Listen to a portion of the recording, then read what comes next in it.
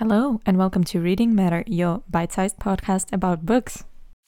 So it took me quite a while to sit down and actually record this episode, not because the book I'm going to talk about is somehow so special or difficult or required so much contemplation, but mainly because I've been busy. And there is another thing I realized about this podcast, or technically any other thing I do in my life. I come up with different schedules and types of videos or streams, Instagram streams or podcast episodes that need to come out in a particular order, and I myself hilariously failed to follow this order 3 months into the project.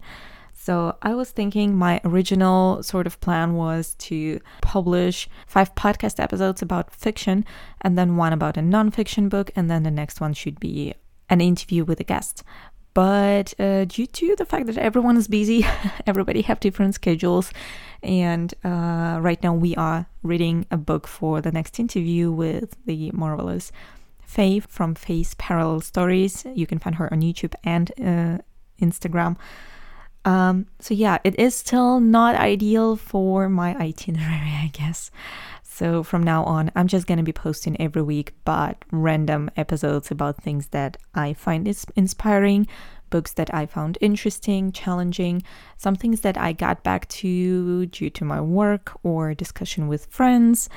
So it's going to be fiction and non-fiction mixed. So I'm not going to be following the same strict rules of episode about what book is supposed to come out this or that week. Yay, so here is a hooray to chaos and entropy. And I'm moving on to actually giving a short review of a book I have finished reading quite a while ago now due to my own procrastination. You are only hearing about it now. I am talking about Found in Translation by Natalie Kelly and Joost Tetsche. The subtitle of the book is How Language Shapes Our Lives and Transforms the World. So basically this already reveals everything what the book is going to be about. It was quite an entertaining read. The book itself was published in, 2012, October 2012. The first edition came out. Now it's been translated. A book about translation has been translated into several languages. And it can even boast a foreword written by David Crystal himself, the father of all contemporary linguistics. So the book, written by 2 active and experienced translators, is basically a collection of shorter stories, anecdotes from lives of translators. And some of them are shocking, some of them are inspiring, some of them are relatively scary, and the others are just easy and fun. But basically the whole book just shows you what spheres of lives are actually affected by translations.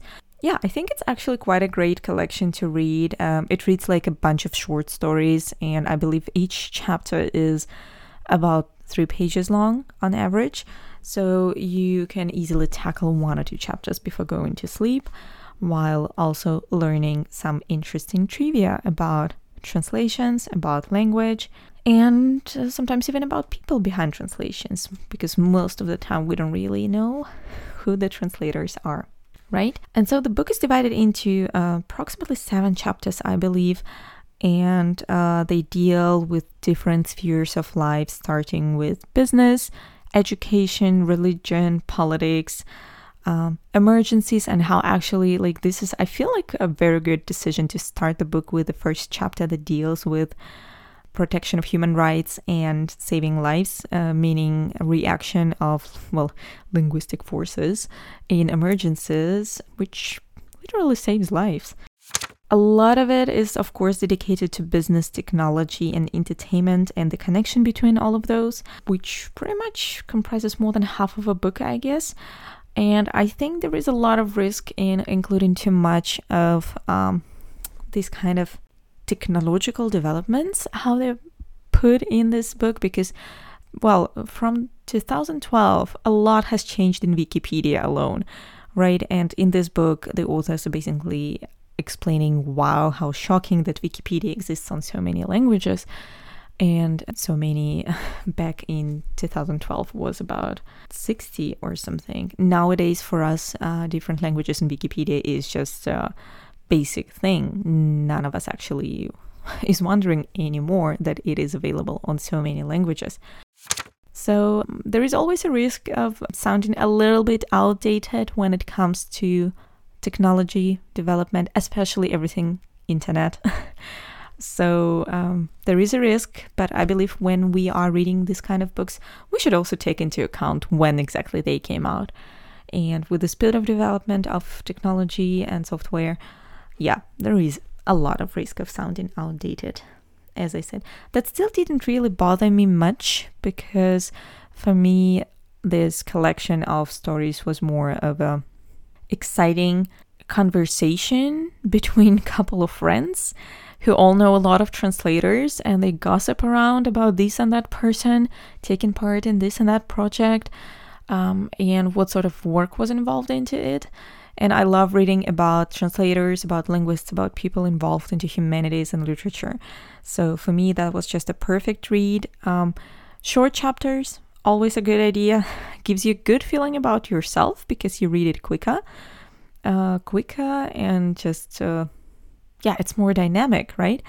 So I think it's a good book to pick up if you are in a bit of a reading slump and you're looking for something light, entertaining, but also informative, because I have learned a lot of things. My copy of Fountain Translation has some stickers in there, some things that I actually went on and researched a little bit more on the internet, because I thought this cannot be a real story.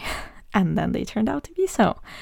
But go and see for yourself. It's always worth reading things to make your own opinion. Thank you guys for listening. So like, subscribe, rate, leave comments. Come over to my Instagram to chat about those books. And I'll see you next week. Bye.